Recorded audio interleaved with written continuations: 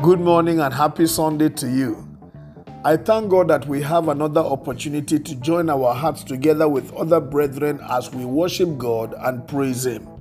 It is my prayer that your worship, your adoration, your prayers, your supplications will be received from heaven, and that God will pour out His abundant blessings upon you to position you for a great week ahead. Amen. Our scripture today is taken from Jeremiah chapter 30, verse 8. In that day, declares the Lord Almighty, I will break the yoke off their necks, and I will tear off their bonds. No longer will foreigners enslave them.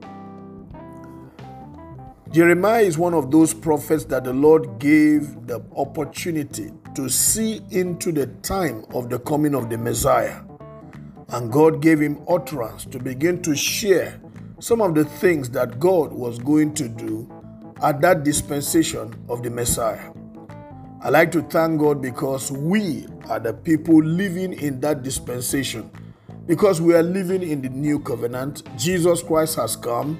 He has sent us the power of His Spirit, and the Spirit of God is bringing to pass every word that God uttered through the prophets. In this scripture that we have just read, we see Jeremiah sharing with us some of the manifestations of God's power. He said that by the reason of the power of God, God was going to break the yoke from off the neck of His people.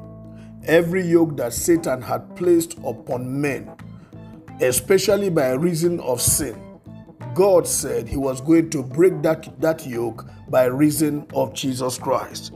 He also said that He was going to remove the bonds from off the lives of those who had been enslaved by foreigners.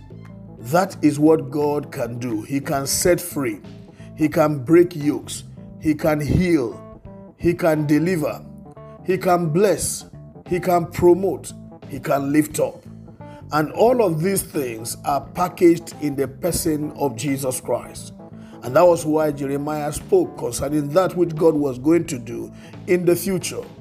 I challenge you today. We are already living in that future. So take advantage of the provisions that God has made. Is there a yoke upon your life? Jesus Christ came to break it. Therefore, yield to Him.